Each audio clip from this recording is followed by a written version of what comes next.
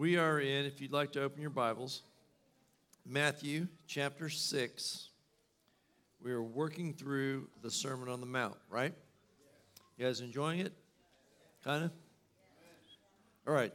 Today I think will be encouraging, and I really believe we're going to see some freedom today.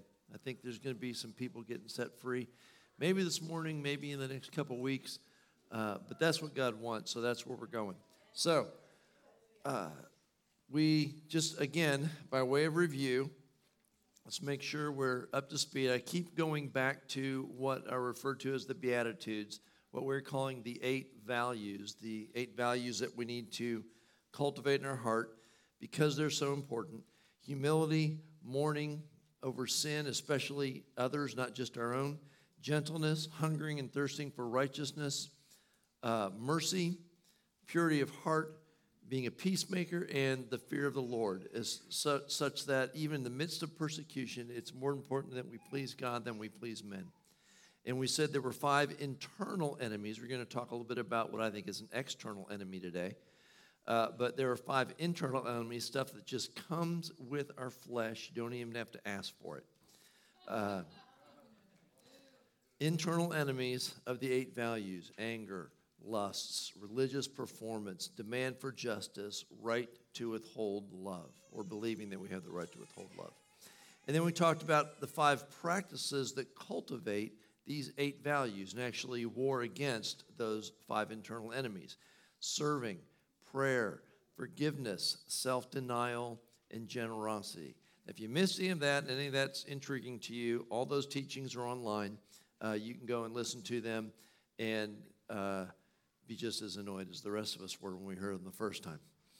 Okay, now, so this morning's title, One Demonic Attack. I don't mean to imply there is only one demonic attack. There are lots of them. And you guys, we all have different ones, right? The devils that attack you might not be the devils that attack me. We all have our own battles. We all have our own strengths and our own weaknesses. What I want you to see about this one is this was one that everyone will experience. Everyone will be attacked by this at some point in their life or regularly and by varying degrees, often profound. It is a profound attack in the earth right now. And so we all need to know how to handle this. And so we're going to talk about this. And this is the remainder of Matthew 6. We're going to look at 25 through 34. This one demonic attack is, pick your word, anxiety, worry, fear. Those are the 3 most common terms that we use for this. I assume everyone here knows what I'm talking about in an experiential way. Yeah? Okay. So let's find out what we do about this, because this is going to happen. We're going to be attacked. And I think it's going to get worse, not better, in the earth. And so we need to get better at handling it so we don't get worse. Did that make sense? So, Matthew 6, 25 through 34. Let's read through it real quickly first. So Jesus says, "Therefore I say to you, do not worry about your life." And then he gets specific. "What you will eat or what you will drink, nor about your body, what you will put on." So let's note that he's talking about primarily food and clothing here, although I think we can go beyond that. "Is not life more than food, and the body more than clothing? Look at the birds of the air, for they neither sow nor reap nor gather into barns, yet your heavenly Father feeds them." In other words, I've talked to a lot of birds because they show up in my yard for no reason. And I've asked them, and none of them seem to be worried about what they're going to eat. They just don't care. They're very irresponsible. They just flit around and sing. That's all they do. So I think that's the point he's making here. They don't starve, and they don't worry about whether or not they're going to starve. Where am I at? Okay, look at the birds. And then he says, are you not of more value than they? If God's going to take care of birds, he's probably going to take care of us. It's fairly simple logic, right? Which of you, by worrying, can add 1 cubit to his stature? So he's saying you can't make yourself taller or shorter or anything just by worrying. talks about the ineffectiveness of it. So why do you worry about clothing? And then he's going to make another analogy. Consider the lilies of the field, how they grow. They neither toil nor spin. They don't worry. Yet I say to you that even Solomon in all his glory was arrayed like one of these, or was not arrayed like one of these. He's saying, I put more effort into how pretty lilies are than how pretty I made Solomon's clothing, right? And we just toss those away. Now, if God so clothes the grass of the field, which today is and tomorrow is thrown into the oven, will he not much more clothe you, O you of little faith? Let's hang on to that. We'll get back to that because that's like, really? You know? O you of little faith? It sounds kind of extreme. But he uses that term intentionally. It says, therefore, do not worry, saying, what shall we eat, or what shall we drink, or what shall we wear? For after all these things the Gentiles seek. The people that don't know him worry about this because they don't know he can help them. They have to take care of themselves. For your heavenly Father knows that you need all these things. He is not ignorant. He knows your needs. But seek first the kingdom of God and his righteousness. Very clear priority stated there. And all these things shall be added to you. Therefore, do not worry about tomorrow, for tomorrow will worry about its own things. Sufficient for the day is its own trouble. In other words, you got enough to deal with today. Don't worry about tomorrow. There'll be new stuff, right? And we've experienced that as well. So let's get into this, and I want to break down a little bit. And it's clear he's talking about worry. He says it about 8 times. So let's find out how we not worry. Because it's one thing for me to stand up here and say, you know, don't worry, be happy. It's another to do it, isn't it? Just putting a song on the radio doesn't get you there all the time. And so how do we do this? Now, the message is clear. Do not worry about your life, verse 25. Do not worry about your life. And then jumping down to verse 33, seek his kingdom and his righteousness. In other words, worry about or focus on your life in him. Do not worry about your life. Worry about your life in him. That's what he's saying. And then he says, and your life will be added to you, right? It's the exact same message that we saw last week when we talked about Matthew 16:25. Whoever desires to save his life will lose it, but whoever loses his life for my sake will find it. It's the exact same message. Whoever worries about his life is going to end up losing what he's worrying about. Whoever worries more about his life and me will end up finding that life because Jesus will do, verse 33. I'll add all these things. If you'll worry about my kingdom and my righteousness, I'll take care of your food and clothing. I'll add all these things. It's the exact same message. So we get the message. So we got to talk about how do we live this. And I want to point out this passage starts out with the word therefore. That is always an indication that we should pay attention to what he just said before this so that's what the therefore is there for, right? So that we know this is linking back. And if you recall from last week, what he said before verse 25 is you cannot serve God and money. It makes this a faith issue. And we talked last week about how it's a self-reliance versus trusting God issue. This is a faith issue. You can't serve God and money. You can't trust God and rely on yourself and pull yourself up by your bootstraps and all that good stuff, right? And so this is what's going on. And again, I highlighted this when we read through verse 30. If God so clothes the grass, how will he not much more clothe you, O you of little faith? He explicitly makes this a faith issue. And so we need to think about that. And here's what I think about that. I think the implication is that if we choose to love money rather than God, or probably a better way to say it, if we choose self-reliance over truly trusting in God, it will probably end in anxiety. Has anyone tried that? And did it end in anxiety? Huh. So it seems like this is a good supposition on my part. If we rely on ourselves, we end up worrying a lot about stuff, don't we? Right? Because well, you guys get it. I don't have to belabor that point. If we make the wrong choice, if we don't learn how to trust God, and we do have to learn how to trust God. It's not just a decision we make one day, because everything in us wants to not. We still want to cling to self-reliance.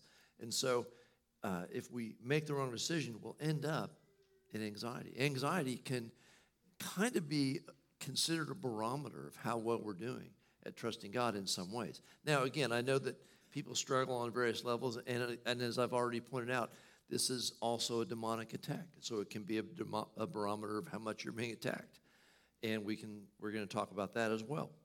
But because it's a faith issue, we want to look at it in terms of faith. And I want to remind you of something. I taught you this, I think, in June. But I'm going to remind you of this because it's very important, because it's sometimes when we use the word faith and we start talking about faith, we forget that we're talking about faith in Him, not faith in our faith. You understand the difference? We're talking about faith in Jesus. Sometimes, especially in the charismatic church, we want to have faith in our faith. If I have enough faith, I can do stuff. Right? If I have enough faith, I can move mountains. And so we'll end up getting caught in this faith in our faith thing instead of faith in Him. We have to remember, this is faith in Him. This isn't faith to do what I want. This is faith to do what He said with His help. He's actually doing it. We're just His little helpers. Right? So faith in Him. And this is not about some abstract power that we attain to through our faith. This is the power that is in Christ that we access by faith in Him. And so it is a lot more about obedience than about mustering up enough faith. Let me show you where we talk about this. You remember in Luke chapter 17, and this was, again, it was back in June, so you may not. But in Luke chapter 17, the apostles go, hey, Jesus, increase our faith. And He basically says, you don't need a lot of faith. You need to learn how to obey. Now, here's how He says it. They say, increase our faith. He says, if you have the faith of a mustard seed, which is very little, you can tell mountains to be moved and cast into the sea. And then He segues into this. It almost looks like a non sequitur. It's a weird thing. And He starts telling them about it. Hey, when you come home, do you tell your servants to sit down and feed them? Or do you expect them to feed you and then they can take care of themselves later? You get it? What's that got to do with faith? Well, it's about obedience. He's basically communicating to them, your faith isn't for you to do, cast mountains into the sea. Your faith is to be my servants, to obey me. And so we have to remember as we're talking about this, that faith is about doing what He tells us to do, about our calling, about obeying Him. Does that make sense? All right. So that being reminded, the question is, can he be trusted to do his part? Verse 33. Seek first the kingdom of God and His righteousness, and all these things shall be added to you. All the things you're worrying about, I'll take care of. Can we really trust God to do that? Now, before you answer out loud, He's listening. Right? Because we know the right answer, but moment by moment, when it comes, you'll say yes, and then you'll come home and your kid will come and say, hey, Mom, I want to do this, or hey, Dad, I think this is, and you're, dang it, I don't know if I can trust God with this one, right? Or your boss, or your job, or that bill, or whatever. And so this is going to get tested. The enemy's going to test this. Can we really trust God that if we prioritize His kingdom and His righteousness, He will take care of the things that we're worried about? That's the question. Now, I want to go back to that phrase, "O ye of little faith."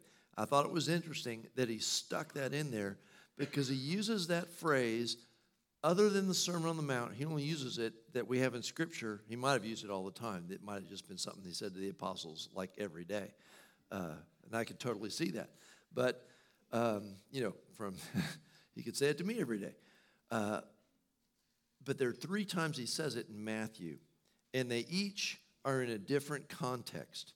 And so I want to look at those Because one of them is in the context of provision, one of them is in the context of protection, and one of them is in the context of power.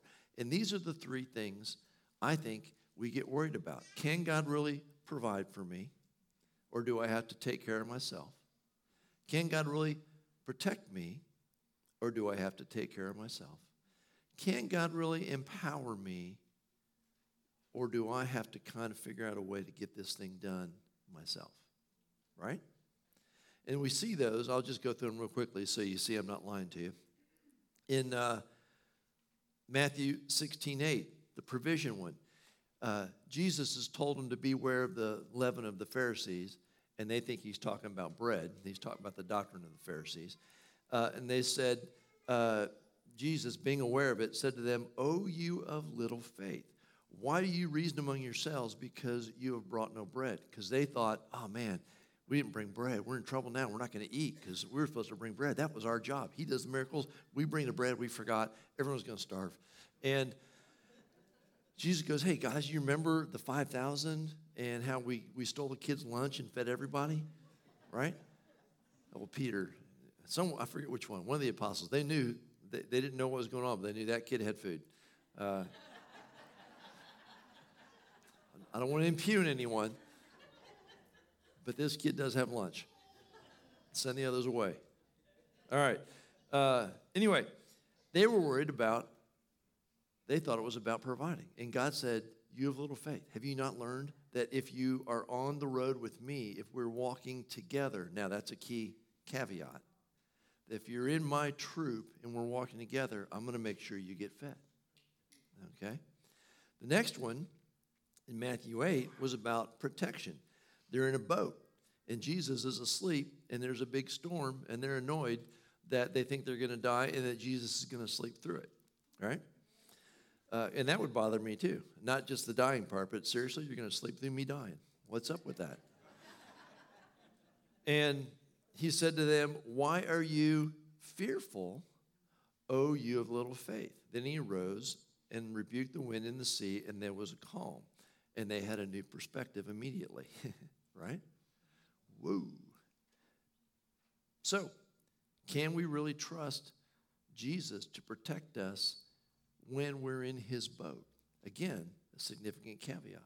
When we're in his boat, we're on his journey, we're in his vehicle, whatever that is, can we trust him to protect us? That's the question. And then the third one was power. Peter, Jesus comes walking to them on the water, and that freaks him out a little bit, right? And Peter says the most interesting things. I'm going to see if I can hang out with him some in heaven and see if he gets in as much trouble there as he did on earth. So Jesus is walking by, and they're nervous, and they think it's a ghost maybe. And Jesus says, hey, don't worry, guys, it's me. I'm headed over there. It's faster to walk, but, if you want. And so Peter goes, hey, if it's you, tell me to come to you, which I love because I don't know if he had an ulterior motive. I don't know if he's thinking in the back of his head, I think I'd like to try that walking on water thing. That looks cool. So he says, tell me to come to you. And Jesus says, come on. And so he gets out. And we forget this part because real fast you go to the sink part. But he walked on water, at least a few steps. And until he started looking at the waves, and then he started to sink. When he got to looking at the waves, he got his focus off. And immediately Jesus stretched out his hand, it says, and caught him and said to him, "O you of little faith, why did you doubt?" And so he's dealing with, why did you doubt that I would empower you, enable you to walk? Now, again, I take you back to the obedience thing in faith. It's not, "Oh, you of little faith, why can't you walk on water?" Right? It's not like if I take you all down to the ocean day and go, everybody walk over, 100 feet out, and I get to say, "Oh, you have little faith," if none of you, stay on top. It's because Jesus specifically said, "Come to me." So he had a calling. It's, can we believe that if Jesus calls us to something, he will empower us to do that thing? Now, most of us, he hasn't called to walk on water today, so I won't take you out the ocean. But if he does, can we believe that it will empower us? And so that's the thing. Can I believe that when Jesus tells me to do something, he actually will back me with his power? He will give me the power to do it, whatever that is. And so these are the questions that we're asking ourselves. Can he be trusted to do his part so that we can leave it to him and not worry? And what I want you to see is this is the pervasive demonic attack that is going on. The reason we are being attacked in this area is because it will discourage us. It will worry and fear will remove our courage to walk on water, whatever that means. Whatever, for some of you, walking on water is just getting up and talking at the mic. God told me to come up here and say this, right? And sometimes it takes courage or whatever other calling you have. And so the devil will attack all of us because he wants to discourage us. He's going to tell you that God won't protect you, that God won't provide for you, and that God won't empower you. You're going to step out there in faith and look stupid because God's going to leave you hanging. Just like Peter. Don't act surprised. Has the devil said those things to you? Am I the first one to tell you that? No, you've heard that voice, haven't you? That's the devil. And one, and I'm not going to do this today because this is a whole nother teaching. I did this last spring. We talked about spiritual warfare. You must win this war because it's a demonic attack with Scripture. You must war with the Scriptures. You must war with the Word. I don't have time to do that whole separate teaching today. Maybe we'll do it again in the future. It's back in the spring somewhere when we talked about spiritual warfare. You won't win just by trying to tough it out and change your mind. You have to resist the devil with Scripture, just like Jesus did in Matthew 4 when he was led in the wilderness and tempted. It is written, it is written, it is written. You got to do that.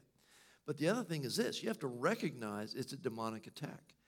My experience is probably better than half the time. Now, not every time you're worried is it a demonic attack. It might just be your flesh. It might be, just something real going on that it's hard not to worry about. But a lot of the times, I think better than half the time, is just a demonic attack, especially if it's profound, if it's anxiety or panic attacks, things like that. That's demonic. And the reason people don't get free is they are spending, and this is the devil too, is they're spending all their time worrying about and trying to figure out, why is this happening? What am I doing wrong? Is it something I ate? Is it something I didn't eat? Is it in my family? Is it this? Is it that? What can I do about it? I should talk to this guy. I should talk to that guy. And the devil's having a blast because you don't even suspect him. Come on. And so you don't turn and battle with the word and confront him. And he likes it that way. And so he's not going to announce, this is me, even though he's having a good time. He will let you think it's anything but him. And the world will help. Because I don't know about you guys, I just went and did my annual doctor thing where, she charged to talk me into eating better. And every time I go, every year I go, I have to fill a little thing where all the questions, it should just be one question. Are you depressed and do you want drugs? But there's like 12 questions to find out, am I depressed and do I need drugs? Now, again, I'm not making fun of depression. It's real. It's pervasive. But what does it say about our culture when every time I go to the doctor, they have to check to see if I'm depressed? They aren't checking for it. They're just checking for that. Every time, every year. Are you depressed this year? All right, we'll check next year. Right? So it's pervasive, and we have to recognize that it's an attack. Now, again, we have to war with Scripture. We have to fight it. I know it's real. I know for some of you, this is a huge battle. It was a huge battle, not depression, anxiety. It was a huge battle for Rachel at one point. And, she's told her story. You can hear it another time. It's really good. I get it. It's a battle. But, we're not being compassionate with one another if we just go, well, I know it's hard, so I'm not going to say anything. Yeah, it's a battle. Well, we'll fight with you, but I'm not going to stand with you to just ignore that it's a battle. That's right. You know? And so we need to do this. We need to help one another. So let's talk about, other than warring with the word, which is absolutely essential, other than that, let's talk about some practical steps that I believe will help us to deal with anxiety and worry and fear. And I'm virtually certain there are people in this room right now dealing with this on all different levels, from profound to mild. It's just humans, and it's the church as well. And so I know we're dealing with this stuff, so let's talk about how we do better. Now, again, I'm going to hit these same three areas: provision, protection, and power. And let's look at it this way. For the first one, for provision, one of the ways, a practical step that you can build your faith that God will actually provide for you is to develop contentment. Now that sounds, well, anyway, let's just talk about that. See, developing contentment has a lot to do with managing expectations, right? The more expectations you have, the more or less disappointed you're likely to be. No brainer. The more expectations I have, the more of my expectations that go unmet, the more likely I am to be upset or anxious. And so managing our expectations is part of this. A lot of the problem we have with others is we have expectations of how others are going to behave, and they don't meet them. Some of you have not met my expectations.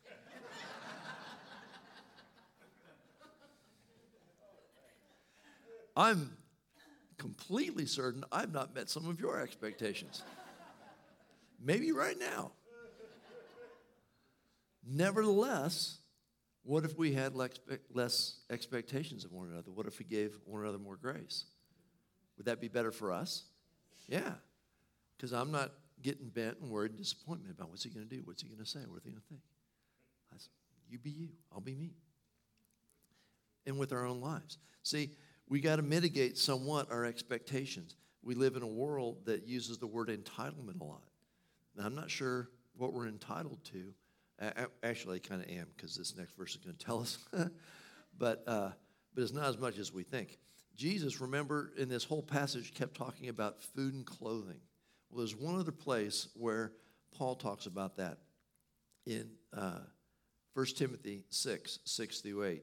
He says, now, godliness with contentment is great gain. Not just godliness, but godliness with contentment. So it's something that looks like we have to cultivate. And then he says, for he brought nothing into this world, and it is certain we can carry nothing out, which is an interesting perspective and a pretty good one. Paul's going for a zero-sum life. I started with nothing. I'd like to end with nothing, because I can't take it with me, which we all know. And having food and clothing, with these we shall be content. There you go. I will absolutely agree with you. You have a right to complain if you're starving or naked to God.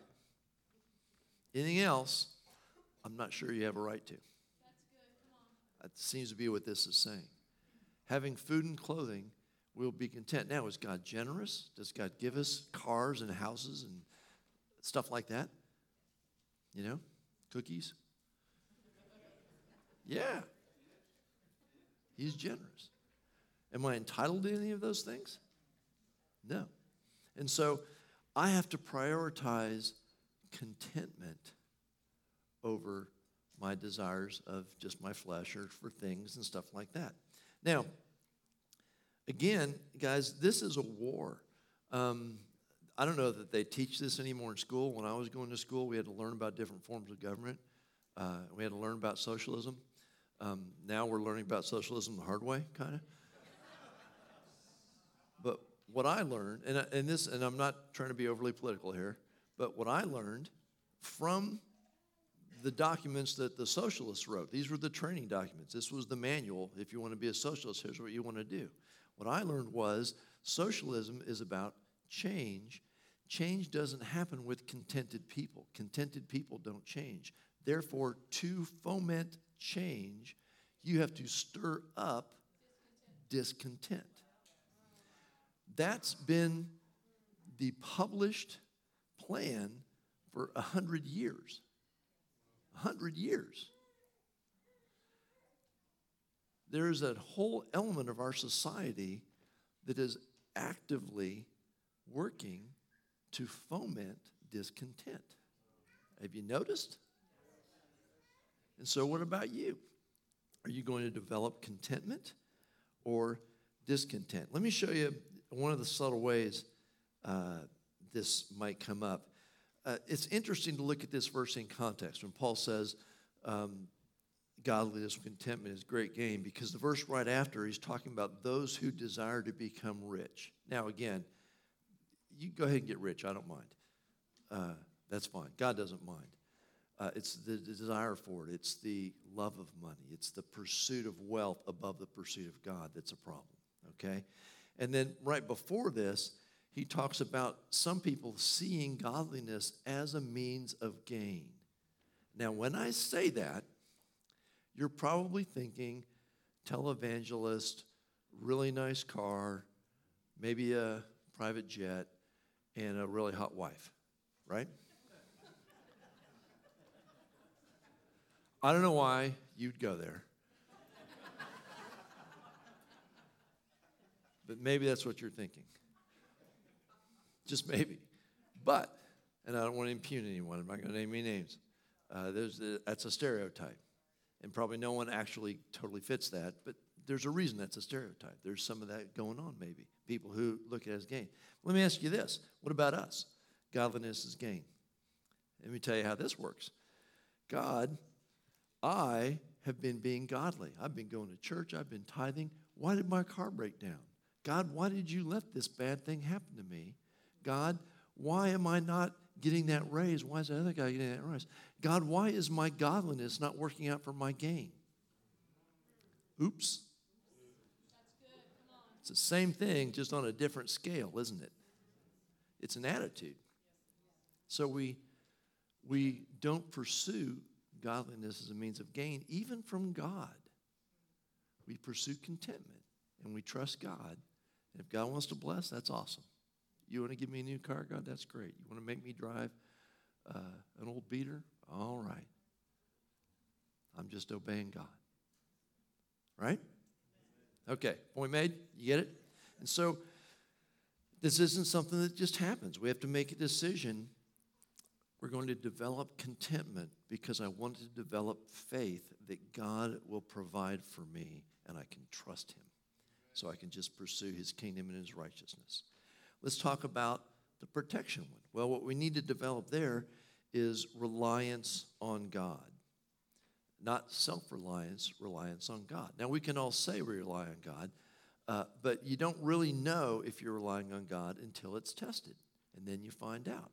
And so it's good to develop practices that will help us to rely on God. And, of course, the practice, we talked about it last week, is one of the 5 practices that cultivate the 8 values, is prayer. The practice of prayer is how we build reliance on God.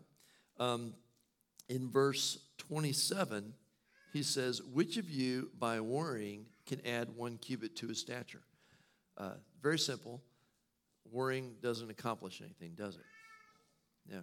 And sometimes we'll treat prayer like worrying.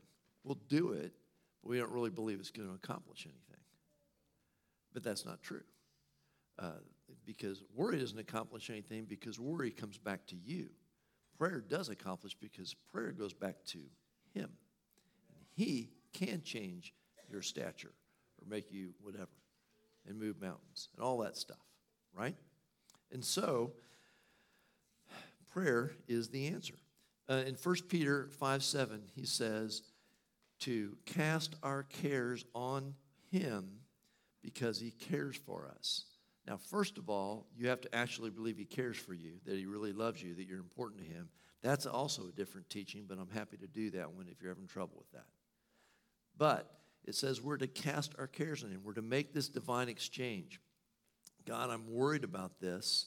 I need to take this worry and put it on you because you care. And I can't do anything about it with my worry anyway. That's what we call prayer, casting our cares on him. And we need to do that. We need to be more, intentional. That's what we're doing. God, I've got this worry. I'm going to bring it to you. I need to cast this on you. I need to go until this is not on me anymore. It's on you. And I'm going to leave it with you. I heard a story of a guy who would stop and write down the things he was worried about someplace on his way home from work and leave them there. And then he could always go back and pick them up if he wanted. It's just the physical thing helped him. Casting his cares on the Lord. There they are, God. You deal with those. I'll look at them tomorrow. Now, this is exactly what Paul talks about in Philippians 4, verses 6 through 7. Let's read this. And again, you're noticing a lot of these words have to do with fear or anxiousness, a lot of these verses. So he starts out and says, be anxious for nothing. Now, and that's a simple sermon, right? Just stop it. Just stop being anxious. And you go, okay. Dang it, I'm worried about Pastor Tony and me being anxious. Oh, stop it. Yeah, it doesn't work, does it? So be anxious for nothing, but here's how. In everything, by prayer and supplication with thanksgiving, let your request be made known to God. And then there's a promise, and it's a pretty good one. And the peace of God, which surpasses all understanding, will guard your hearts and minds through Christ Jesus. So, how long do I have to pray until this happens? Until it happens. My recommendation is take your worry, take it to God in prayer, and stay there until you have his peace that was promised. That might be 5 minutes. That might be days. Now, that doesn't mean, and keep going back. You don't have to stay there like for 87 hours. But keep going back until you are experiencing peace, till the exchange has been made. I do this all the time. It may surprise you, but sometimes, just the other day, in fact, it was funny because I was going to the doctor that day and my blood pressure was high. She's, trying to talk me into eating better. And I said, well, it might be that I just got an email this morning that I got to answer, and I'm literally sitting here kind of stressing, composing my response to that email in my head while you're taking my blood pressure. I don't know if that's affecting it, but maybe. So anyway, it was the best excuse I could come up with. So I have to do this all the time. I have situations, and they're stressful, and I'll go home, and I'll pray. Here's the thing. I pray until I have peace, and then I start talking to God about the situation. God, what do you think I should do? I never get good answers if I start with, God, what do you think I should do? Because I end up being led by my stress. First I get peace, then I get answers. That might be helpful to someone here today. First you get peace, then you get answers. All right? And so I go do this. I go do the divine exchange. I'm going to pray until I have peace, and then we'll talk about it. Sometimes, you're just tired and you're worn out, and I take a nap. I've literally done this. I go, God, I'm stressed out. I'm going to take a nap, and then we'll talk. Wake me up when you're ready. And he does. I always wake up. All right. Now, I love that he says if we'll do this divine exchange, and again, we're developing reliance on him. I can give him my cares, and he will give me his answer for the moment. If we put our reliance on him, we have this promise that he will give us peace that passes understanding, that guards our hearts and minds. Now, here's the thing. We're talking about protection. Should you protect your family? Sure. Should you protect your stuff? Okay, get an alarm system. That's awesome. Yeah, protect your stuff. But primarily, protect your heart and mind. That's right. That's more important than your stuff. That's right. Right? And that's what he's saying he'll give us. If you'll do this, I'll guard your heart and mind. You still might, someone still might steal your stuff, but they can't take the good stuff that's in your heart and mind away. I'll protect that with my peace if you'll keep taking your worries and giving them to me and doing that divine exchange in prayer. Now, one of the other things that helps here that you might notice is he says, be anxious for nothing, but in everything by prayer with thanksgiving. Thanksgiving is important because cultivating Thanksgiving builds faith. There's no way if I'm praying and I'm handing God my worries and I go, all right, it says with Thanksgiving, let's see, what can I be thankful about? Oh, here's that one time he answered prayer. I can be thankful about that. I don't know, here's that cool thing he did. I know, here's that cool thing he showed me. And before long, without even trying, I'm going, wow, God really does stuff when I pray. Look at all these things I'm thankful for. Thanksgiving is actually cultivating faith in me. It's reminding me that God comes through. And so I pray with thanksgiving. Hey, God, you remember how you solved my last problem? I got a new one. Thank you. Here you go. Let me know. When you give me the peace, I'll know you're ready to talk. Sometimes, it might take him a minute to come up with an answer. I don't know. All right.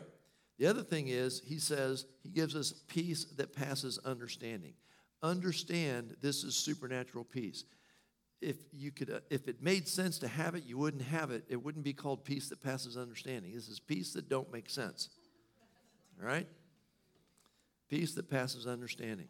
Everyone's freaking out. Why aren't you freaking out? I got peace that passes understanding. You don't understand. You can't understand. Sorry. Can't explain it to you. It's Jesus stuff. It's supernatural.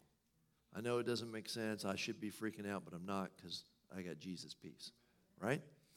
And he says in John 14:27 that he will freely give us this peace. He says, my peace I leave you, my peace I give to you, not as the world gives peace. But to do that, we have to give him our worry. The world gives peace in a whole different way. The world gives peace through compliance. You worry about the things we're worried about. You join your worry to our worry. And then we'll all come alongside you. We'll all have peace. You'll have peace in our worry. Jesus says, no. You give me your worry.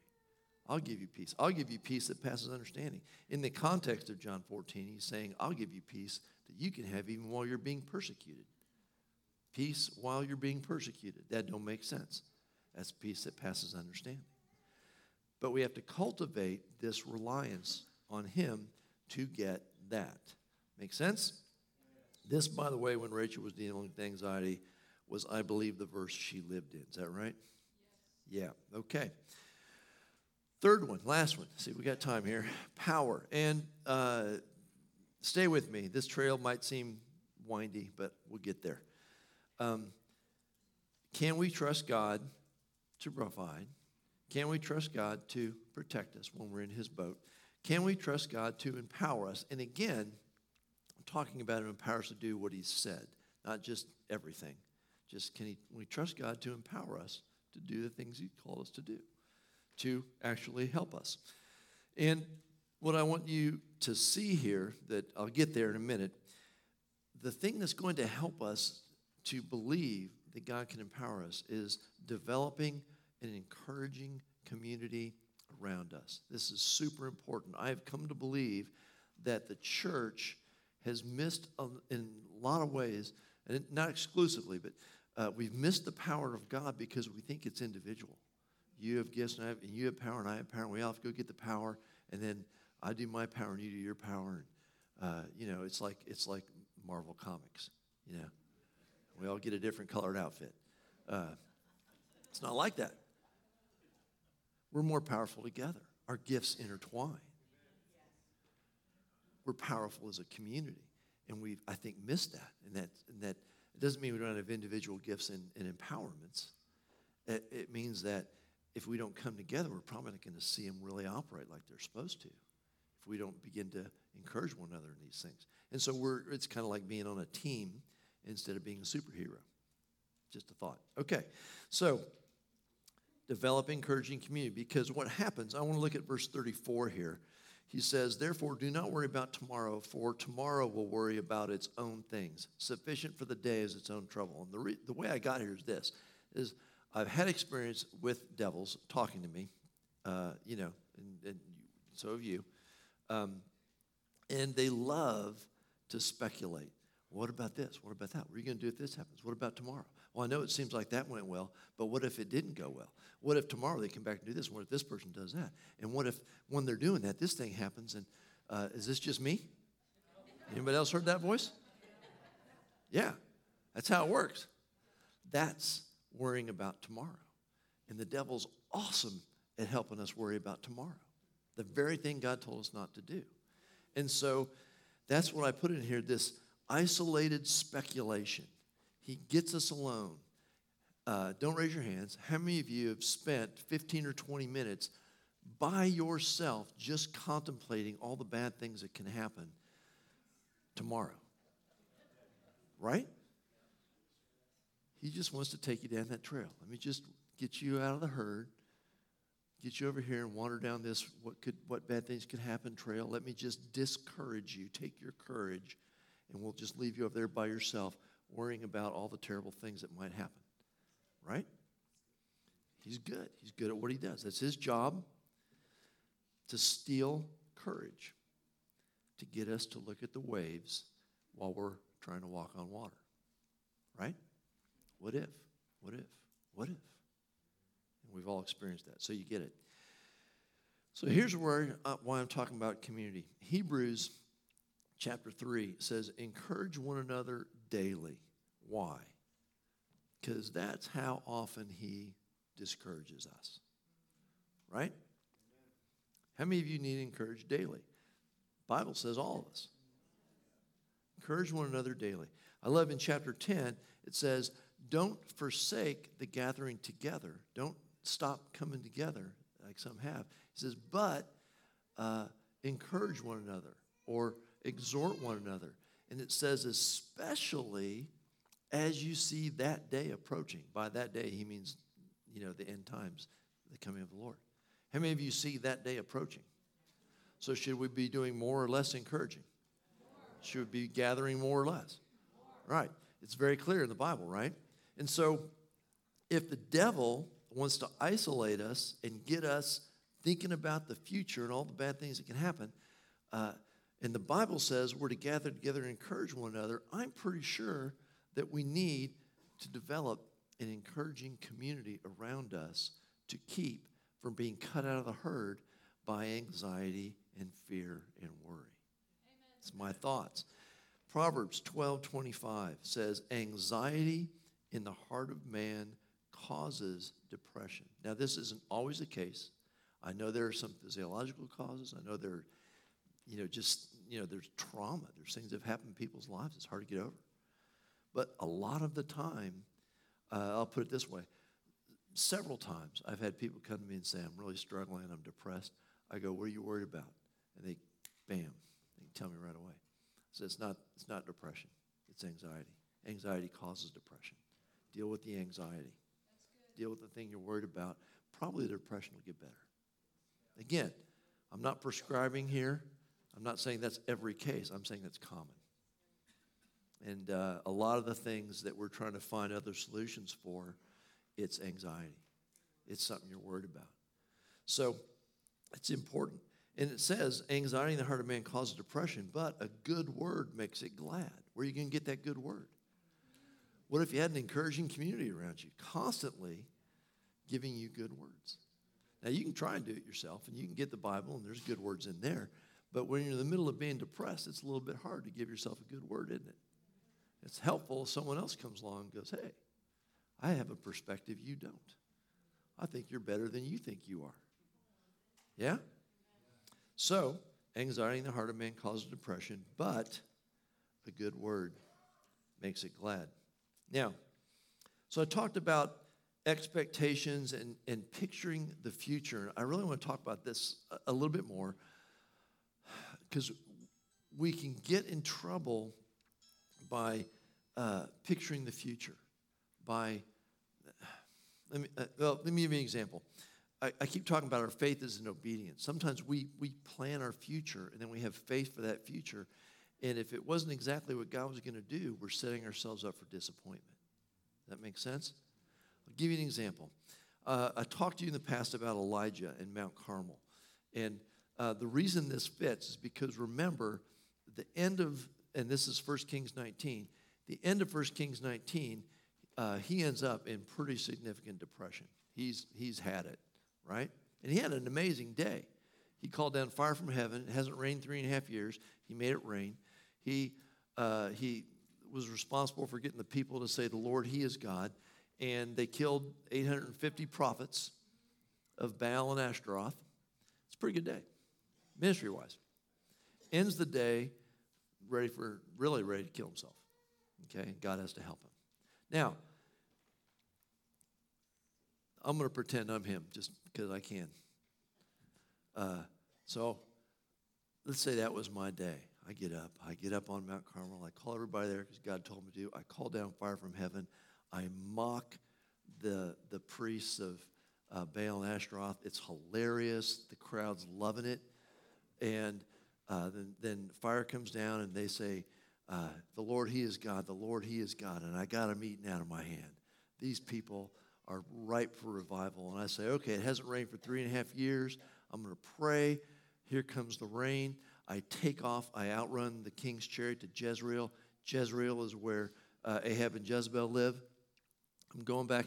And in my mind, I'm thinking everything's changed. The people just got shifted. I'm going to go back to Jezreel. There's going to be revival. They're going to tell Jezebel to take a hike. We're going to go to the temple. We're going to worship God. This is going to be an awesome revival.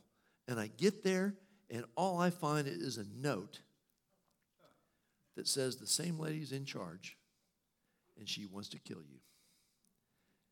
And I'm suddenly gone from there's going to be revival to I didn't accomplish anything. She's still in charge. And I run to the wilderness. Now, I don't know that Elijah pictured that future. I'm saying I would have. The danger of going beyond obedience to picturing our future and how it's going to happen. We got to be careful about that. I'm not saying don't plan, have a 501k or, whatever, or plan for retirement, do all that stuff. Yeah, one of those. we have a Roth IRA. Have one of those. Make plans, send your kids to college, all that stuff. But don't commit to that. Don't invest in that. Commit to the moment. That's what he's saying about don't worry about tomorrow. Commit to the calling. Now, what's interesting is when Elijah got out in the wilderness, God didn't reinforce his depression. God didn't say, yeah, Jezebel really sucks. This is a tough one. I'm sorry that you had to go up against her. He didn't even talk about it. He just went, here's 3 things to do. Anoint these 3 guys. He didn't tell him, my future is different than yours. One of those guys you anoint is going to anoint that guy, and that guy's going to have Jezebel thrown out a window. Now, I bet Elijah wasn't even imagining that future. But Elijah, his legacy went on. Jezebel and all her descendants were cut off. That was God's plan. It just probably didn't happen the way Elijah thought. You ever do that? Plan the future and it doesn't happen the way you think and you get disappointed? Sufficient for the day is its own trouble. So what I'm telling you is not to have plans, but to obey your calling in the moment and don't put too much into trying to figure out the future because you just never know.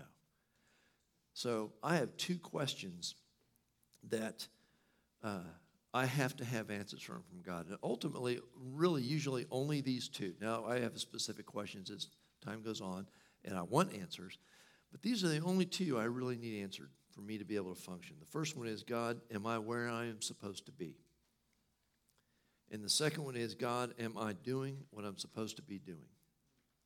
And when I have answers to those 2 questions, I don't worry about asking them again unless He changes them. Okay? The rest of it, can work out. But what that does is if I know, God, am I supposed to be in Melbourne, Florida, here at Church on the Rock? Yeah. Okay. Am I doing what I'm supposed to be doing? Yep. I actually want you to be the pastor. Okay.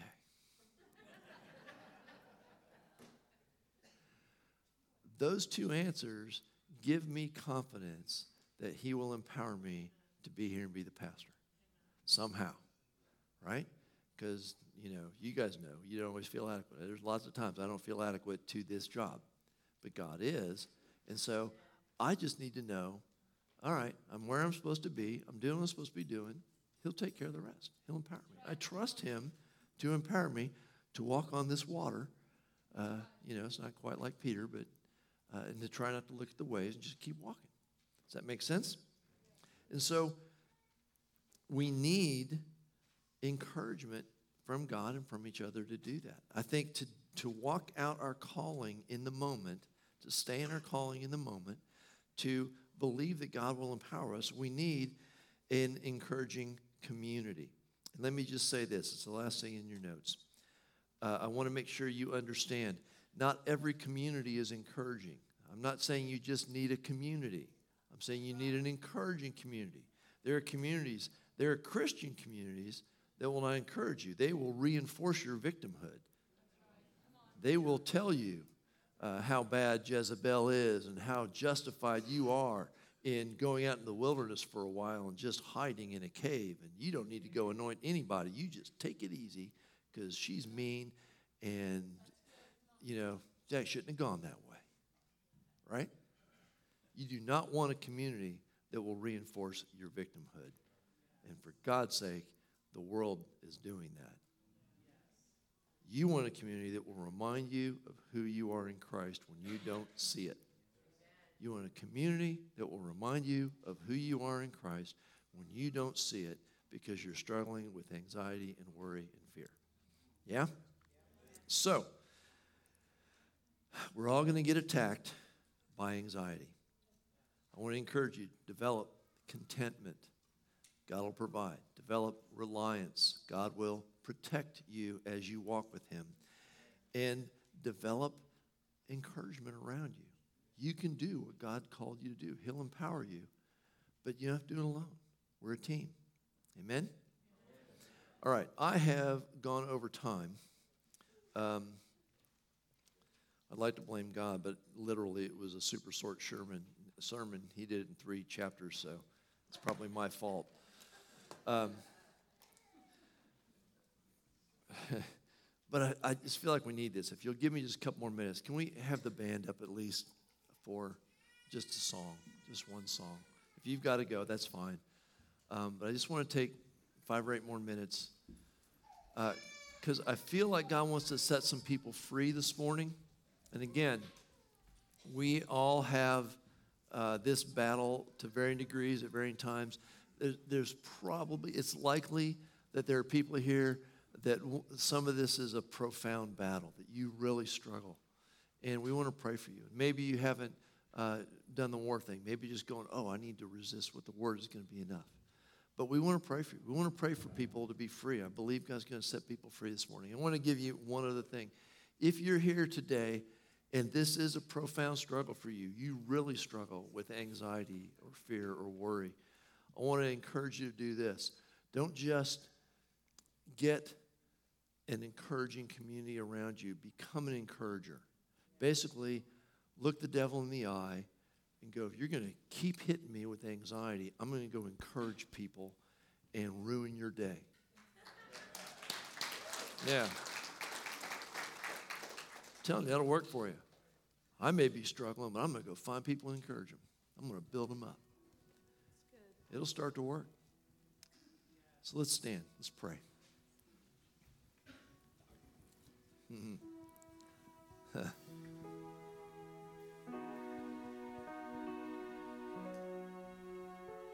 We are appealing to the one who walked through crowds that wanted to stone him. We are appealing to the one who has always lived in peace, who has never, I think, experienced anxiety like this. Maybe when you were in the garden.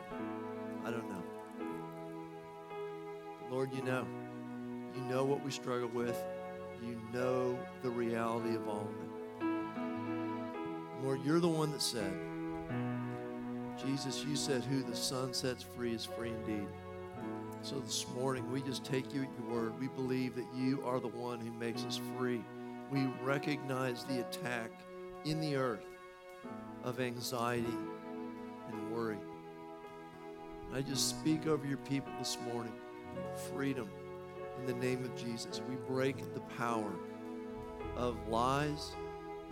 We break the power of anxiety. Lord, we silence the voices that want to speculate about your future and all the bad things that can happen and whys and whatnots. We break the power of lies. We break the power of anxiety. We break the power of fear. We say that your people, Jesus, this morning here are free indeed.